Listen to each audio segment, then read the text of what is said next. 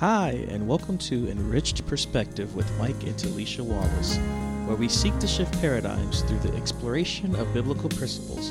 I'm Mike. And I'm Talisha. Welcome to the podcast.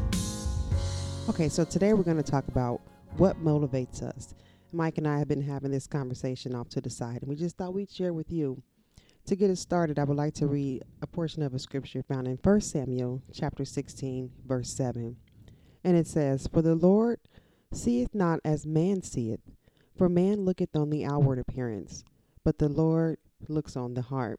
And we know this scripture has been used many times to justify actions based on motives. Mike, what do you think about that? Yeah, you're right. This is a passage of scripture that is used quite a bit when people's actions or their outside doesn't align with what we would consider something that's Christian or, spiritual or righteous or holy, whatever you want to call it. A lot of times, to your point, this is used to help kind of justify, like, well, God knows my heart. And that's kind of not what it's really saying. Truthfully speaking, this is really more so dealing with the circumstances around the selection of the next king. Right. And we all kind of know that, but we still take it and pull it and put it into a different context. In this particular case, of course, Eliab, which was David's older brother, as well as some of the other ones, they just looked more kingly. They had the appearance, they had the stature that you would expect of a king. They probably commanded the room or whatever the case may be. And David, of course, wasn't even involved in the conversation, but he was the one that God had chosen. Right. And it's kind of funny because David wasn't no slouch himself, but he had the heart to align with what God was looking for as far as the character, the capabilities, and also the what I want to use, the desire to do what's right. Right. And that's where we kind of take it. That's where we kind of pull in that, well, God knows my heart. Mm-hmm. On the other side of that, there is a scripture in Matthew that talks about people that actually look the part. And of course, like you said, God knows the heart. Yeah, for the Pharisees, I think it's in Matthew's, the 23rd chapter? Yeah. Yeah, the 27th through the 28th verse. It talks about that, where they're white on the outside and they look every bit the proselyte that they supposedly are. They have the right attire, the right garments on. But truthfully, on the inside, he described it as them being full of dead men's bones. And then he went down a little bit further and said they're full of iniquity and also unrighteousness. Right. And it's kind of funny when we say God looks at the heart. You're absolutely right. He does. And that can be to your benefit or that can be to your detriment. That's so true. And I was thinking about something that you actually wrote a couple of years ago, just talking about motives. And you said motivations matter, but they have to be pure. Otherwise, they're vanity. True. Especially when you start thinking about things that are in relationship to God. I mean, if your motives aren't pure and if you're not really doing things from the right place, with the right heart, then it really doesn't serve you well in the end. Like, say, you might get, the praise and the adoration, and you might get the respect, and you might get all the different accolades that you're anticipating. But in the end, as it relates to eternal life, because your motives weren't pure, you won't receive it. I believe there's a scripture that talks about individuals that said, well, we prophesied in your name, we cast out devils in your name. We did all these different things under the guise that we were doing it for you. Mm-hmm. And he said, depart from me, you that work iniquity. I never knew you. And it's because their motives weren't pure. Yeah. And then he even warns against doing things for, like you were saying, the appearance. He talks about when you give, don't let everybody know what you're doing. When you're fasting, when you're praying, you don't have to appear to be doing these things for the praise of man, because then you have your reward at that moment. And we're looking for that eternal reward as opposed to the earthly reward of the things that boost the ego or satisfies the flesh. True. Because, again, it's really easy to cross over into that mode where you're doing things really just to appear, right, to be something that sometimes you are and sometimes you are not. Yeah. Especially when you're talking about like spiritual things. Like we talk about praying, the Bible kind of describes it like they make sure that they pray loud and they pray long, so everybody can hear them and everybody can see. And because of their eloquence and all the words that they can use. People get all enamored and in awe, and then with giving, like I say, make sure everybody know, that you gave, your $500 obligation or whatever. Right. Make sure you come up to the front and, everybody can see. Wave it in the air. Exactly. Whereas it talked about the widow with her mite, Mm-hmm. like I say, that's all she had. But God was more accepting of that offering and that sacrifice than he was of the one that gave, a large sum because he knew where it came from. Yeah. And then he talked about fasting. He said they make their face look all ashy and dry, look all pious and hungry, so people could be like, oh, you fasting? Mm-hmm. Then all of a sudden now, yeah, I'm fasting. The Lord put me on a 30-day or 5-day consecration, you got your reward. There you go. Those are the things that you're supposed to do in secret and in private. It's needful and it's necessary for your spiritual growth and development, but it only really has value if you're doing it for the right reasons. And it goes further. He actually says, and your Father will reward you openly.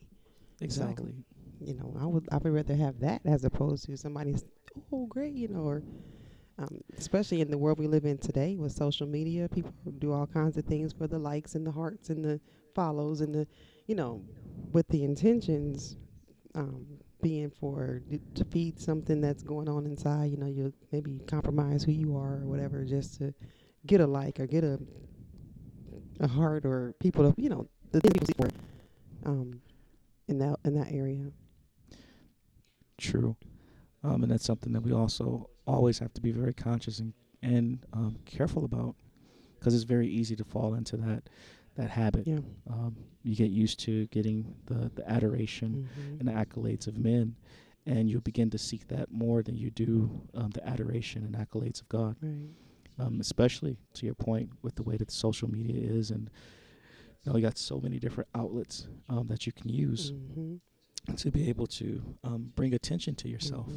And we always say, I'm doing it for the glory of God, but are you really? Yeah. And we have to take the time to really sit back and consider, like, am I really doing this for the glory of God, or am I doing it for myself? Right. And sometimes, especially, I'm more on Facebook than probably any other social media site. Like I said, I don't have a Twitter page, and I don't have Instagram and all that stuff, but I'm on Facebook.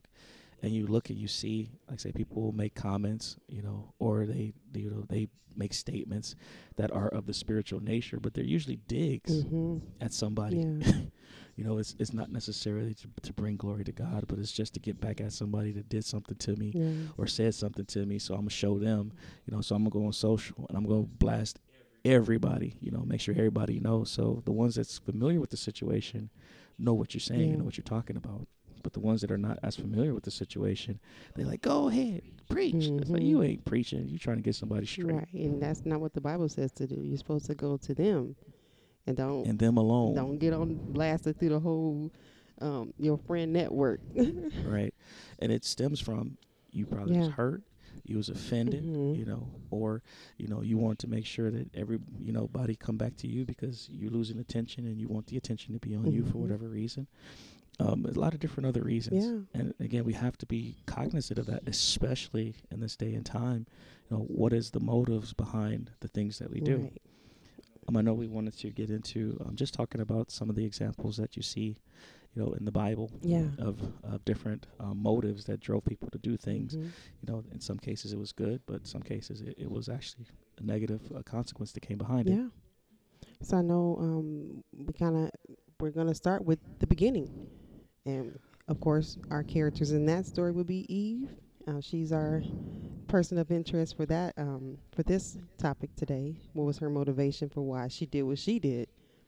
I don't know if you want to share what do you think her motive was for what she did, but what do you think? I think she did. Well, we talked about this. Like I said, we had this conversation before, and you kind of brought her up. So I didn't know if you wanted to continue. And you said her motivation was ambition, just being ambitious and seeing the fruit for a different reason from what she was told not to do. I'm not really 100% sure because you brought her up. Don't try to put it back on me. Take your place. But I would say Eve. Yeah, I would agree with you with saying that ambition was what motivated her to eat that fruit, even though she had everything in the garden. God had provided everything for them, but maybe she felt like she was missing something after listening to the serpent. And so maybe she felt like, well, if I eat this, I will be as God, even though that she was already made in his likeness and his image. Maybe she felt like she was missing something, so that drove her to take of the fruit. True. I mean, when you look at it, like I say, talking about Genesis, the second and the third chapter, towards the end of the second chapter, it talked about the things that were placed in the garden. It talked about the trees. And every one of the trees were good for food, and they were pleasant to the eye. So that was something that was already understood. The problem that she had, to your point, was the enemy told her, like, yeah, you know that, you know that if you eat this tree, like, you're gonna be as gods, and the difference is knowing the good from evil. And the funny thing is, there was two trees in the midst of the garden, along with all the other trees. There were two specifically in the midst of the garden that were identified: the tree of life, but also the tree of the knowledge of good and evil. And only one of those trees were really forbidden. It was the tree of the knowledge of good and evil. And it's interesting how life was sitting right there, right in the midst of the garden, along with the tree of the knowledge of good and evil. And she could have freely partook of the tree of life with no negative consequence whatsoever. Right. There was no commandment given to state that you could not take from that tree. But because the enemy came back and told her, first of all, things that she already knew, first and foremost, is good for food, which it was. And it was pleasant to the eye, which it was. But then he said it's desirous to make you wise. And it said, and you'll be as God, knowing good from evil. And that's where that ambition, she wasn't satisfied with being who she was and in the state that she was. She desired to be more. Right. And she was willing to do whatever it took to get to the more. And that's the part that was unfortunate. Like, say, her motive was, I want to be as God. Her intention was to know good from evil. The action was, I'm going to take from the tree that I was told not to take from. I'm going to disobey God's commandments in order for me to achieve my goal of being wise. See, now, you just mentioned three things. I'm not sure if we talked about that yet. The action, intent, and motive. And those all three played into what she did. Like, she did that because she wanted this, so that with the intent of, I like that. That's a good way to kind of break down why people do what they do. Just got to be aware of that. And as we talk, I think you're gonna see that kind of flow quite a bit through the conversation. Oh yeah. Like I said, that motive, that intent, the action, right? And they all do drive one another. Right. Like, say, you're motivated by something. There's an intentionality. There's something that you're expecting to get out of this, and then you're gonna do whatever you need to do in order for you to achieve the intended objective or the goal, right, to fulfill whatever the motive is. And it was unfortunate. Like I say, her ambition, drove her to be disobedient, and we find that quite a bit. Especially, like I say, when you grow up in an environment where you're very strict, for lack of a better way of saying it. A strict environment, we have a lot of rules and regulations that you have to follow, and you don't understand always where they come from. Right. And instead of just accepting it for what it is, we feel the need to go out and prove something. And unfortunately, that proving usually leads us to doing something that's contrary to the Word of God. Absolutely. And we hurt ourselves and also others. Yes, we come away with the knowledge, but at what cost? Right. And a lot of times when we talk about motives, like, say, kids, I'm going to show them, like when I get older, I'm going to prove to y'all that I don't have to do what y'all did, or I don't have to be like you are, It don't take all that. I can do it my way. And exactly. But there are some things that were given that were just principles that needed to be adhered to. Exactly. Now, unfortunately, you maybe not understood what they were, but they were necessary, and they were intended to keep you from the troubles, the heartaches, the pains that your parents may have dealt with over the course of their life because of some of the poor choices that they made. Yep. And that's what Eve had, like that paradise. Everything was, you didn't have to worry about anything. It was get up, enjoy paradise in fellowship with God. No sin, none of that. Yeah, but she just wanted to know. Yeah. And that's a lot of times that's what gets us in trouble, as we're motivated by just wanting to know. Mm-hmm. And some things we don't really need to know. We need to just accept what we were told, and really trust the source that it came from, Right. that what they're saying to you and what they're trying to convey to you is for your own good and for your own Yeah. benefit. Yeah, because their motive for you is love. They Exactly. want you to be happy, protected, so they do what they do intentionally to make sure you get that. Yeah, and just going back to the ambition piece, a lot of times, like I say, we have enough. Like I say, we have what we need for sure, and then we also have an abundance. But because we are so driven by ambition, we want more and more and more, and ambition can easily spill over into pride. It can easily spill over into greed. It can easily spill over into covetousness. And now we're being driven by these three things, making this toxic mix in you, and you label it as ambition, but it's pride, it's greed, it's covetousness, and it pierces you through. Right. Like I say, the Bible talks about, we're not supposed to be driven by the lust of the flesh, the lust of the eye, and the pride of life. Mm-hmm. And say, if you have these things in you, then the love of the Father is not in you. Right. Because, again, these things are going to cause you to act and to behave in whatever manner you need to achieve your expected end. That's true. Again, if you want more money, like I say, if you don't have the right heart, if you don't have the right motives, you'll do whatever you need to do. Mm-hmm. Like I say, if you want a certain person, let's just go there. Mm-hmm. And like I say, if you're driven, by the wrong things, you'll do whatever you need to do. And never you mind if it's your wife or if it's not your wife. Mm-hmm. If you want a position, Mm-hmm. which is kind of leading into the next conversation, I think we're talking about, was it Saul? Oh, yeah. That's another good example. Saul, David, and Jonathan. Yeah. There's a lot of in that one. And there's some good examples and also some bad examples of motivation. For Saul, like I say, his motivation was he wanted to keep his position. Mm-hmm. And we're talking about, like, say, 1 Samuel, I believe the 16th through the 19th chapter. Wow, so it's a pretty extensive story around that whole incident that occurred with Saul and with David and with Jonathan. Mm-hmm. This was after David was anointed king by Samuel. He didn't immediately attain the throne. Right. But the funny thing is he became Saul's armor bearer. And it was something about David, that made him stand out. Again, that character, that heart, he had what it took before he even knew he had what it took to be the king. Right. But other people would begin to recognize it. But because he had the right heart and he had the right motives, like I said, he was willing to serve Saul in the capacity of armor bearer. Mm-hmm. And that was before he ever killed Goliath or anything like that. Mm-hmm. And Saul noticed it. Mm-hmm. He noticed there was something different about David because God was with him. God was, bringing success, his way. He was directing his path. He was causing him to excel. Right. And David behaved himself very wisely as well, to the point where Saul's son, Jonathan, actually really liked David. They became like close friends, like to the point where the Bible says that their souls were knitted together in love. They were just that, they liked each other just that much.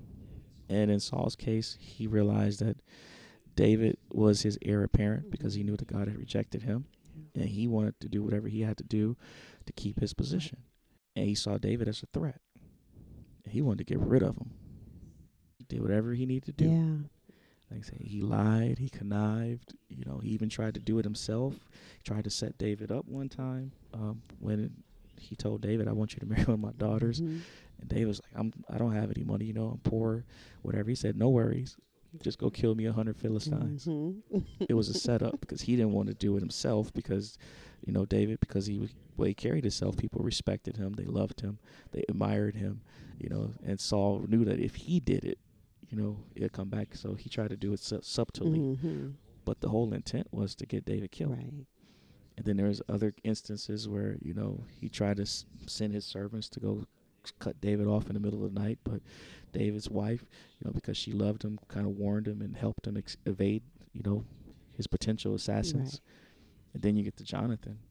And I'm doing all the talking here, but that's okay. Oh, but this is you. I'm enjoying it. Go ahead. Continue. You're not supposed to be my amen I'm corner. You're supposed to be listening. talking to me. I'm listening. I'm enjoying every moment. Anyways, So now you got Jonathan, who was supposed to be the heir apparent. He was definitely the successor to the throne.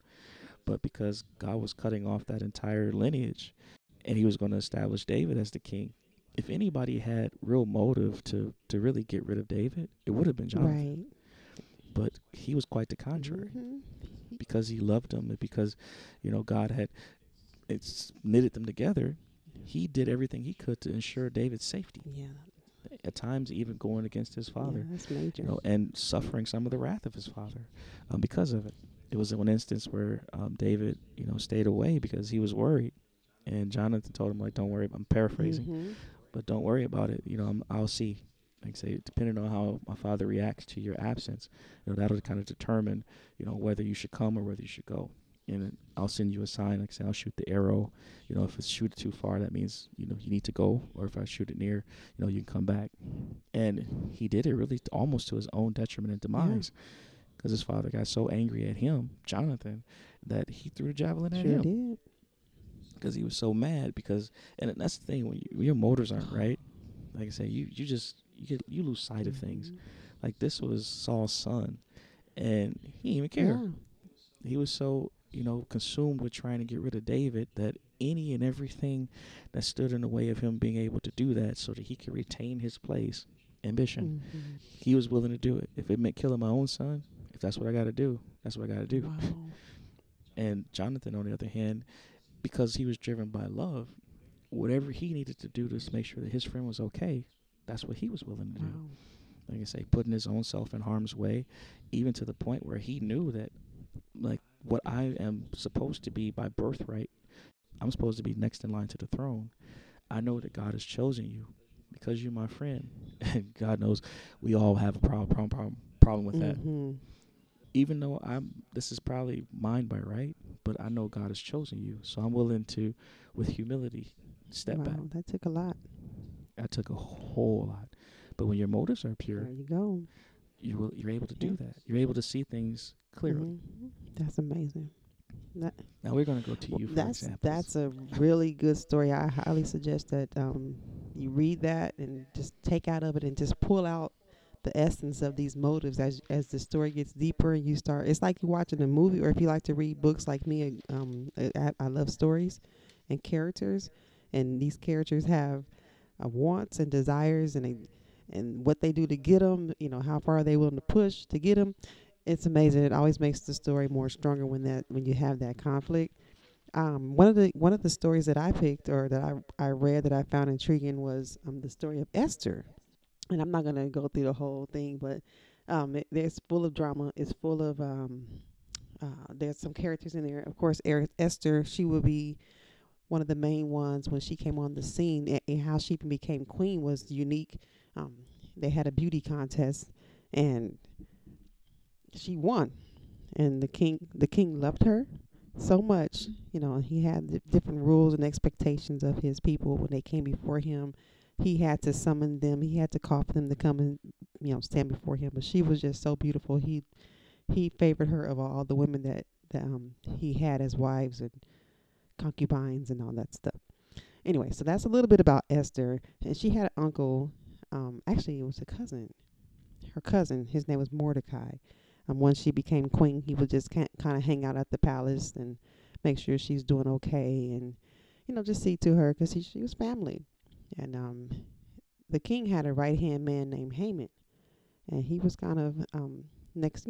He's kind of a big deal, and he would walk, ride around the town, and every time he would come out, people were expected to bow down and give him reverence and honor, and really look up to him or fear him per se.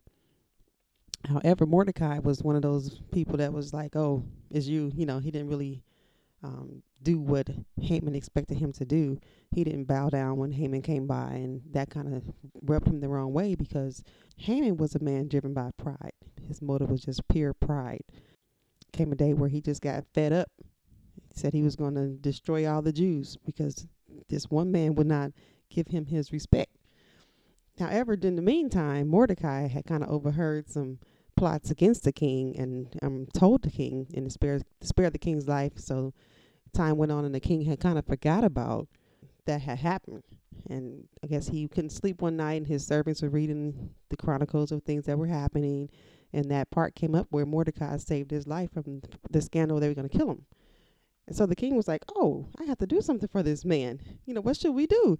And so he called his right hand man Haman and asked him, "Hey, what should we do for somebody that is worthy of honor and that did something great for the king? What should we do?" And of course, Haman, being full of pride, thought it was about him. So he gave this great suggestion about, oh, this person should have like the best horse, and he should have these great clothing, and everyone should bow down to him. And he just made this elaborate scene of what should happen to what he thought was for him. Turns out it was for Mordecai. And so that made Haman super mad. Of course, when you're full of pride and you're not getting your glory and your shine, you're going to retaliate. And he set up a way he's going to kill all the Jewish people. So that's where it came to that. Now it comes back Esther, and she devised a plan to where they could save the Jewish people, Mordecai and Esther. She eventually had to go before the king unannounced and risked her life to do that, to save her people, because she was driven by love for her people and survival. So motives can be for good things, and you can use that motive to help a lot of people. And that's what she was able to eventually save her people. And the story is deeper, and I'm not going to give the end, so you have to read it to find out what happens to Haman. But he got his up and comings. I'll just leave it at that. This is an example for me. What I took out of this story is not to be driven by pride. This man, he was something else, and it's an ugly thing to possess those things in your heart, because you'll do whatever, as Michael said, whatever it takes to fulfill those urges or desires, and you have to have that at all times to feel like you're something, keeping that pride and ego fed. So that's a great example of not letting pride be your driving force. I had put a list of some things that could drive some of us, just why we do what we do once again. And there's a lot of good and bad reasons, that can drive a person to do what they do. One of the ones on the list was acceptance. People do some things that are out of character because they want to be accepted, and they'll compromise their health, their mental wellness, other good relationships just to be accepted, maybe because you were rejected earlier. The things just keep getting deeper and deeper until you get to the root of why you do what you do, Yeah, I know you mentioned a list. Oh, yeah. So you mentioned acceptance is one, but what are some of the other things that you have? Oh, boy. I have quite a few. Family, friends, health. If you're alone, you want to be healthy. Wealth, power, love, hatred, purpose. Some people are purpose driven, which is a good thing. Pride and eternal life, revenge, our past. The things that happen to us in our past could push us or motivate us to do good or bad. Some people are just selfish, just me, myself, and I. Acceptance, lust, fear, peace, influence, freedom, salvation, fulfillment, justice, pain or hurt, jealousy, being covetous. And when we talked about Eve having ambition, that's just some of the things that I was thinking about can drive a person. So I'm going to put you on the spot a little bit here. So what are some of the things that you've been driven by? Oh, boy. Let's see. I would say for sure family, acceptance, health sometimes. Sometimes I'm motivated to get it together, and other times it's like, yeah, okay, I'll get back to it.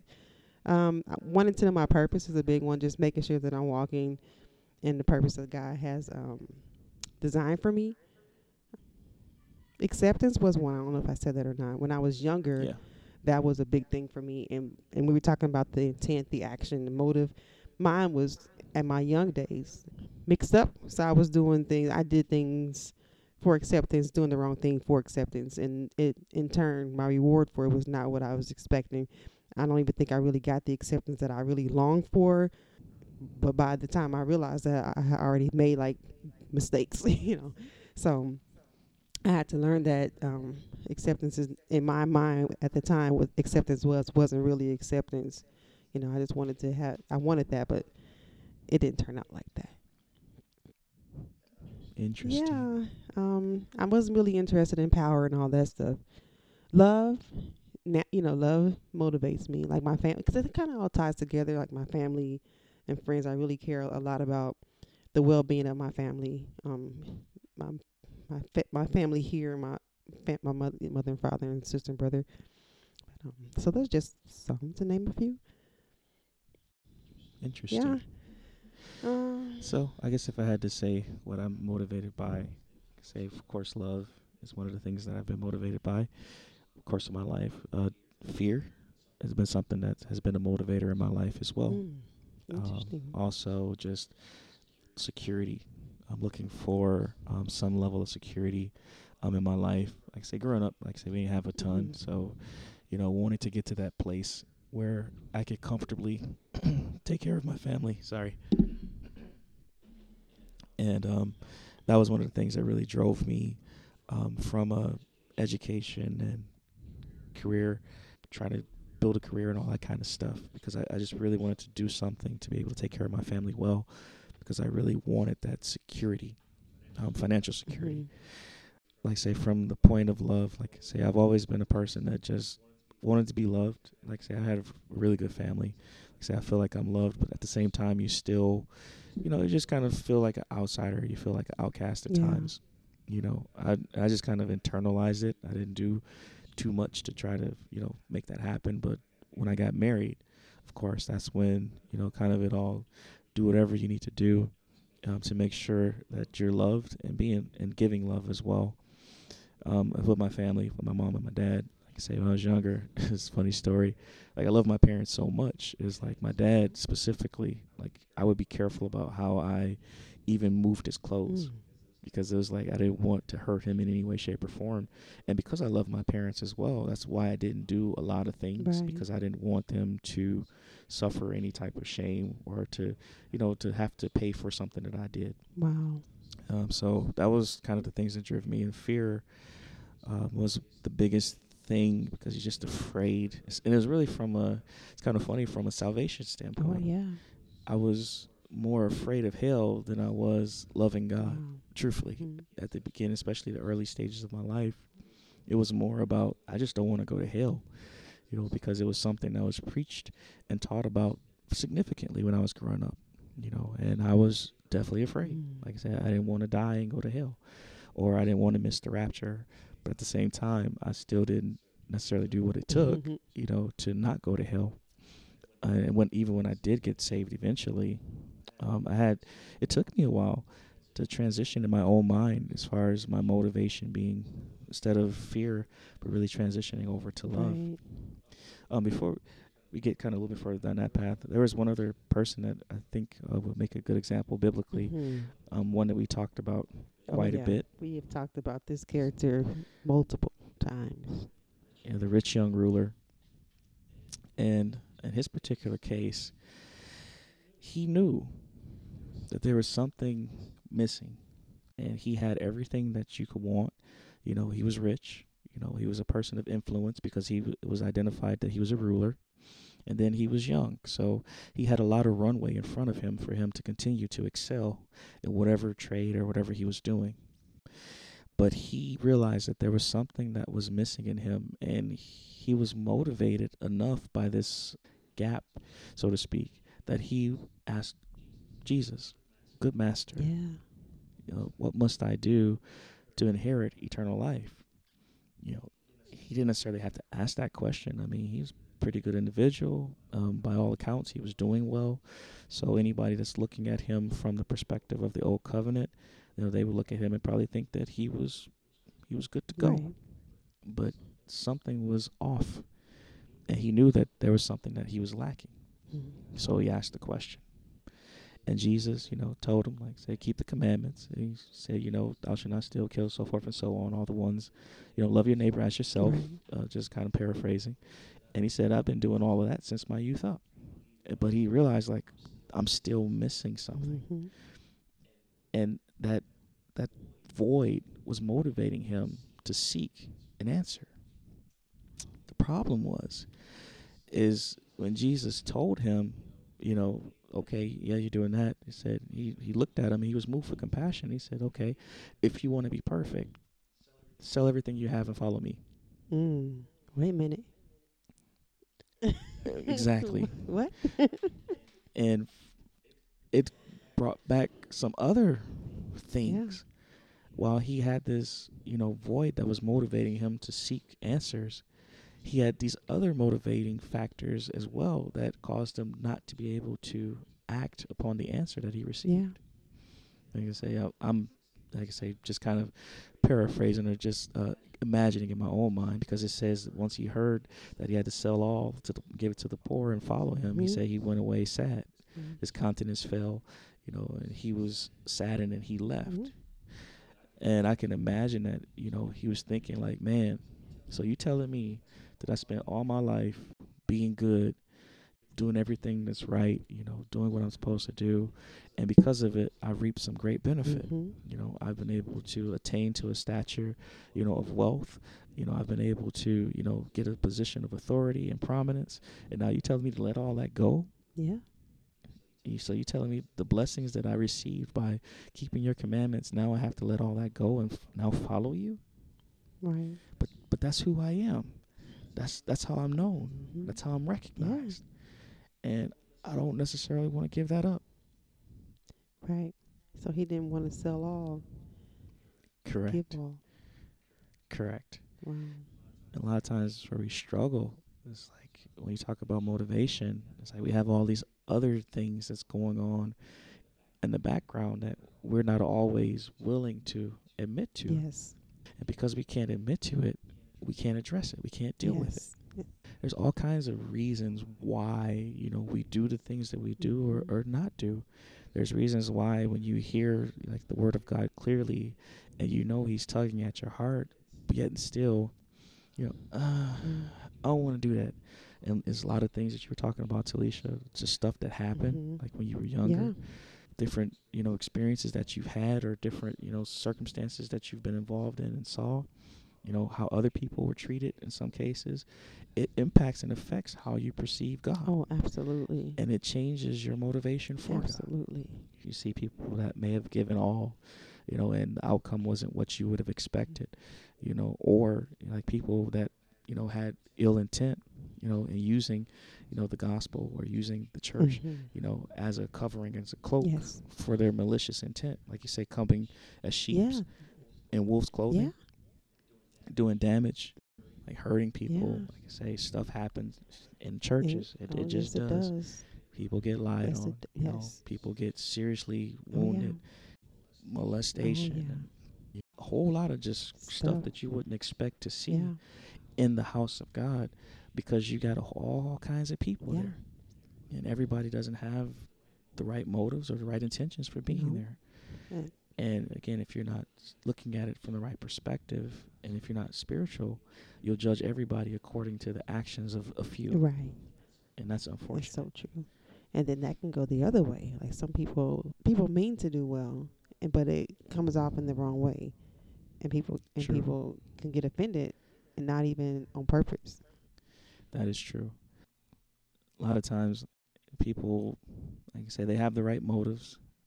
They have a certain outcome that they expect or intention, but the reality is the execution was terrible, and because the execution was not good, people do get Oh hurt, yeah. even though you might have had the right intention. What you did, it hurt somebody. Yeah. And if your motives are truly pure, as you say they are, then you will humble yourself and you apologize. Right. I think a lot of things could have been easily resolved or easily taken away if people just apologize. People just truly repent from the heart. Right. Just like, look, I didn't intend for it to go this way. This is what my intentions were, but unfortunately, the action didn't align with my intentions. Exactly. And for that, I am truly sorry. What I intended to happen, what I intended you to get out of this, you didn't. Yeah. And for that, I am truly sorry. That is a thing that, as a father, I've learned I've had to do quite a bit. Oh yeah. I was going to say that in probably all relationships, there is a need for apologies and enlightenment and corrections. Especially if you have once you've been enlightened to, well, that's not working for me. That hurt my feelings when you said, "Don't keep doing it." Right. And that's something that we sometimes struggle with. Like you say, it hurts your feelings, but I don't see what the problem is. And again, it ain't. That's where it gets really hard because people, like, you're judging me based on what you think and how you feel. In all reality, you should be trying to understand how I think and how I feel. If it's really intended for my good, if it's really intended for my benefit, don't you think you might want that feedback loop Oh yeah. to kind of understand if it's really helping? Right. And a lot of times you just don't see that. And while your motives might be pure and while you might have good intentions, like, you're failing. Yeah. Just going in a circle.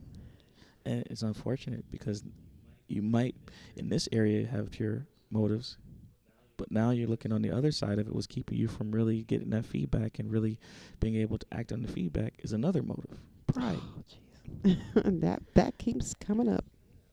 And the funny thing is, you can have multiple motives. Oh yeah. And at any given time, they pop up. Given the circumstance, given the individual, given the context, different ones pop up. But you want to strive to make sure that across the board, your motives are always pure. Absolutely. Now, we talked a little bit too in our side conversation about strategies and things that we can do to help us really get to our pure motives. I know you had some good suggestions on that. Yeah, it's just one suggestion that I've got from just my work experience. There's this strategy that they use to help you better get to the root cause of an issue. When you have different problems that come in from the field, you want to understand, what caused it at the root, and then how do we go about addressing it. So this one strategy they use is called the 5 whys. They say if you ask why 5 times, typically somewhere within the 5, you'll get down to the actual root cause. Oh wow. And when you start thinking about motives, like, sometimes it takes about 2 or 3 or 4 to get down to the actual motive, because you're going to start at the level, you're going to be talking about probably the action itself. Eventually you'll get down to the intent. And then somewhere along the way, you'll get down to the true, like, motive behind, what you're doing. Oh yeah. And it is kind of hard because it makes you think more deeply. Yeah. It makes you face some stuff you probably don't want to face too. Oh, absolutely. And that's hard for all of us, again, because it's hard to admit that you're jealous. And that's really the driver behind you not treating this person as well as you could or should. Yeah. It's hard. It's a hard thing to admit, that you're full of pride. It's sometimes even hard to admit that you love somebody. And you say, well, that's kind of weird, but sometimes it's challenging because sometimes you've been taught to be hard. Oh, okay. You've been taught to be kind of callous and, put on this front like nothing bothers you and you're above emotion and feeling. So for you to get down to the point where you admit, like, man, I just love you. That's hard for some people to do. Huh. Interesting. And sometimes it's also because, again, like we were saying before, sometimes your motive and your intention might be pure, but your action might suck. So true. Oh gosh, that's so true. You have to walk through that, to get down to the part that hopefully helps you understand where you're coming from. And not just you, but the person that you're dealing with. One statement I have is that sometimes we spend so much time judging the action and not enough time understanding the motive and the intent.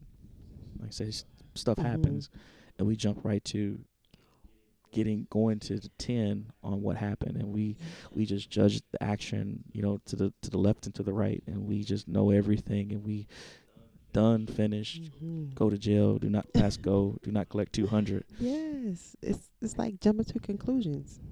Oh, absolutely. And actions sometimes cause you to jump to conclusions. But to really take the time to step back from the situation, the action itself, and start dissecting it and really trying and seeking to understand the intent. Like, what were you trying to accomplish? And then now that I understand the intent, what was driving that intention? The motive. It takes time. Yeah. It takes a lot of transparency. Yes. It takes vulnerability. A lot of us just struggle with. So, therefore, a lot of times motives are just hid under the Yeah. ground, and you just don't know. And what gets me is it can cause a lot of damage.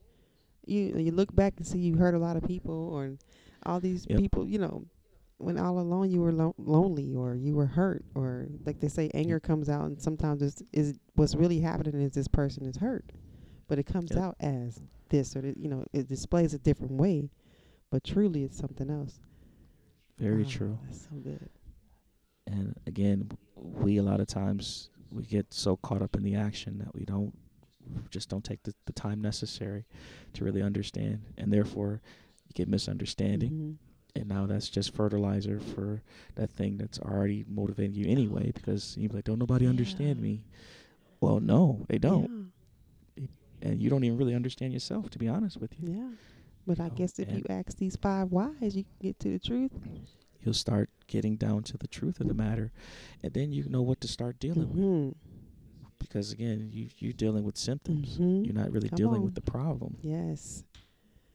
And that's the thing that we really need to focus on, especially these days and times, in a lot of our relationships, whether it's marital or whether it be, parent, child, whether it be, work, just friendships or casual, acquaintances. We need to start working on, understanding not their motives first, ours first. Like, focus on you first. Yes. Understand what's driving you and why you're doing some of the things that you're doing. And if it's not in alignment with the Word of God, pray and ask the Lord to help you to start correcting that, and find yourself getting aligned with His will and His way, making sure your motives match His motives. That's right. Now you understand yourself better. Now you can start seeking to understand others, because first of all, you have some empathy there, because you realize, like, I went through this process with myself, and I'm kind of, it's rough. It's not easy. Just as an example, then we're going to move on to probably our last point. I remember, like I say, when I was saved for probably about 7 or 8 years or so, and I was still kind of driven by fear. It was like I was saved and all, and I loved God, true enough, but I was still just kind of operating with fear. From the perspective, I was just more so afraid to go to hell. And it was almost, I was more afraid of hell than I was of, than I loved God. And I had an epiphany. First of all, I had to realize that, like, why am I always still afraid? Like, similar to the way I was before I got saved when I was younger. Afraid that, if I die, I don't know if I'm going to make it. I'm afraid that, if the rapture take place, am I ready? And just living in that fear, of not being good enough, of not being able to, attain unto that which I've signed up for. I repented of my sins. I've been baptized in Jesus' name for the remission of those sins. I've been filled with His Spirit, and yet I'm still acting afraid and motivated by fear. Eventually I realized, like, look, this ain't gonna work. It really ain't. And I started to really have just a heart-to-heart with myself. It's like, I do love God, and my love for God has to be enough of a motivation for me to do those things that's pleasing to Him. If I do those things that are pleasing to Him, I don't have to worry about missing the rapture. I don't have to worry about if I should close my eyes for the last time, if I'm going to make it or not, because everything that's motivating me and what's driving me is that I want to love you more. Yes. I don't want to prove to you I love you, because I love you. I just want to show you that I love you. And I'm thankful and I'm appreciative for what you've done for me. And it really just enhanced my walk. Oh, that's beautiful. Some things, like I say, hell is real. Like I say, if you're a Bible believer, you know that hell is real. If you're a Bible believer, like say, the rapture eventually is going to take place. And if you miss the rapture, I mean, you're going to die. Death is certain. True. So some kind of way you're going to end up in a position where you're going to have to meet your maker. True. And for me, it was like learning that if I could just love Him, if I could just be motivated by love, all that other stuff will take care of itself. Oh, yeah. Because He said, if you love me, you keep my commandments. And it was just that simple. Isn't that something? And all that other stuff I was worrying about and afraid of, scared this gonna happen, that gonna happen. And when you're driven by fear, it can be tormenting. The Bible even says that fear has torment. Yeah. Because you just never feel like you're enough. You never feel like you're doing enough. You're always trying to overcompensate in a sense. And it's like you wear yourself out and you get tired because sometimes you don't see the results that you expect. But when you're motivated by love, it's whatever you ask me to do, I'll do it. Will I go above and beyond? Absolutely. Because I love you. And it's my pleasure to do that. Mm-hmm.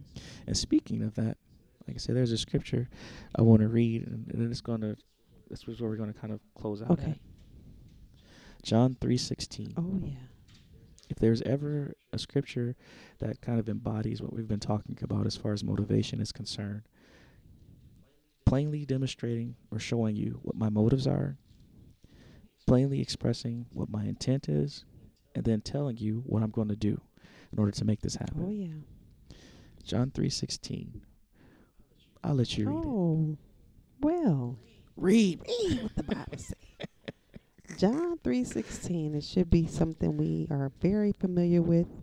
And it says, "For God so loved the world that he gave his only begotten Son, that whomsoever shall believe in him shall not perish, but have everlasting life."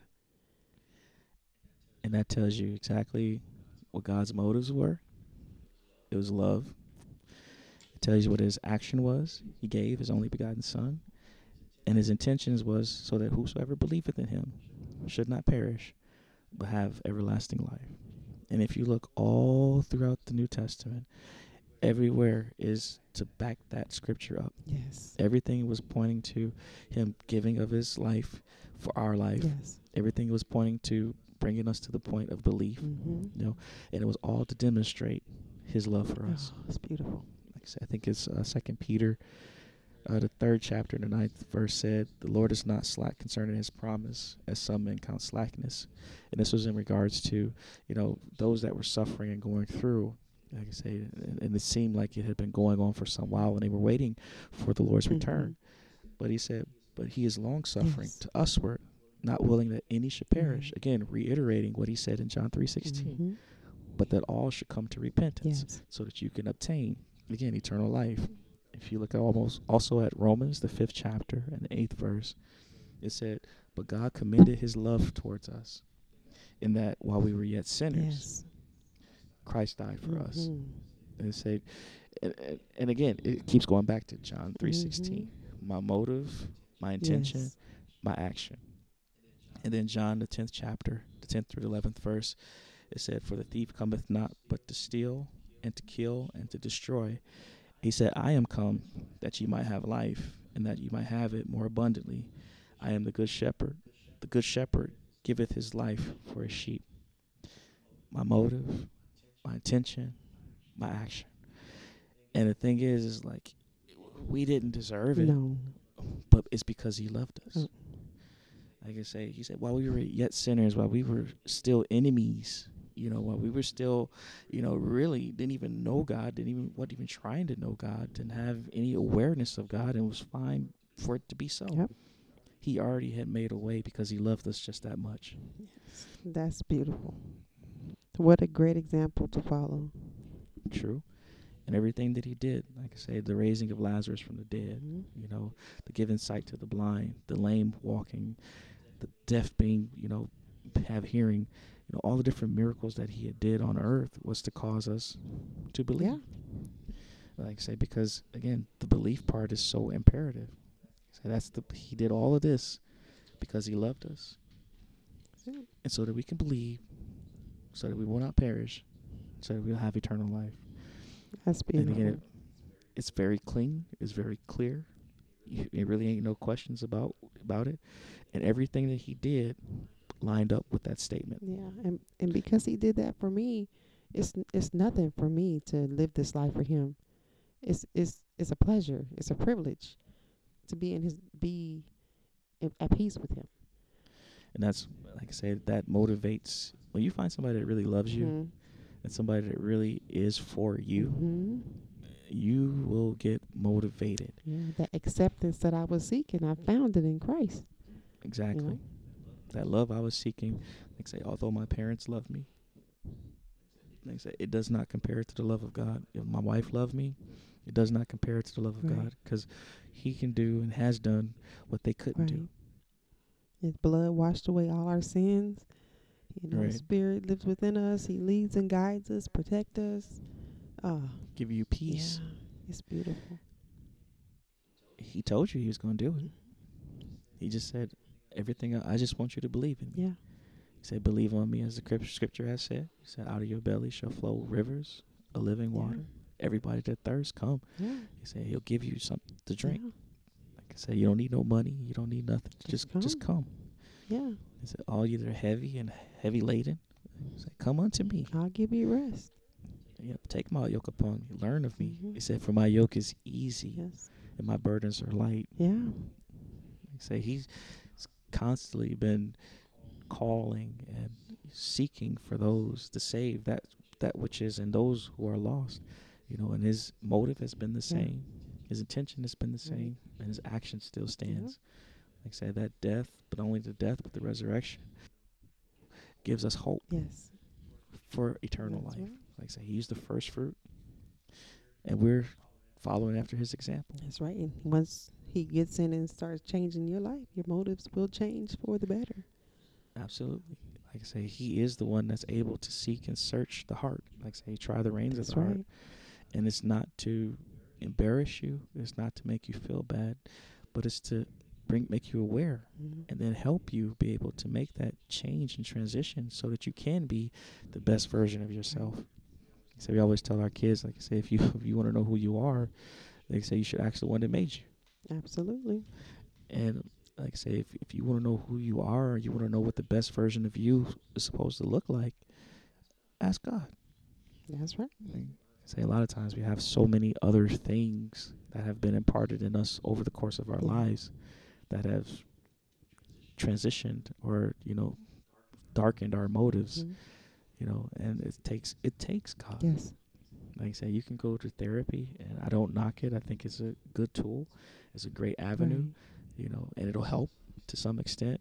Like I say, you can get all the books that you can. Knowledge is power. Like I say, thinking on the right things. The Bible even tells us about that. Right. That will help. But if you really want a true transformation, that really has to come from God. He's the only one that can give you a new heart and a new spirit. That's right. All we can do is take the one that we have and clean it up a little bit and try to dust it off, and it'll help us get a little bit further ahead. It'll take away some of the misery and some of the torments. But if you want to be free, and free indeed, like I say, he whom the Son set free is free and free indeed. Like I say, only God can do that. And the thing is He loved us so much that He paved the way. That's right. And all He's asking is that you come. Yeah. And that should be motivation enough. Exactly. Like I say, when you got somebody that love you, and that's the one thing that really turned me from fear to really loving God, is like, if He loved me this much, what is it for me to love Him back? Right. It ain't about what I can get away with. It ain't about how little I can do, and still be, on this side. It ain't really about that. It's just once I really understood, what it is that God has done for me and how He's truly changed my life, and what He's invested in me, it was like, it's nothing for me to love you.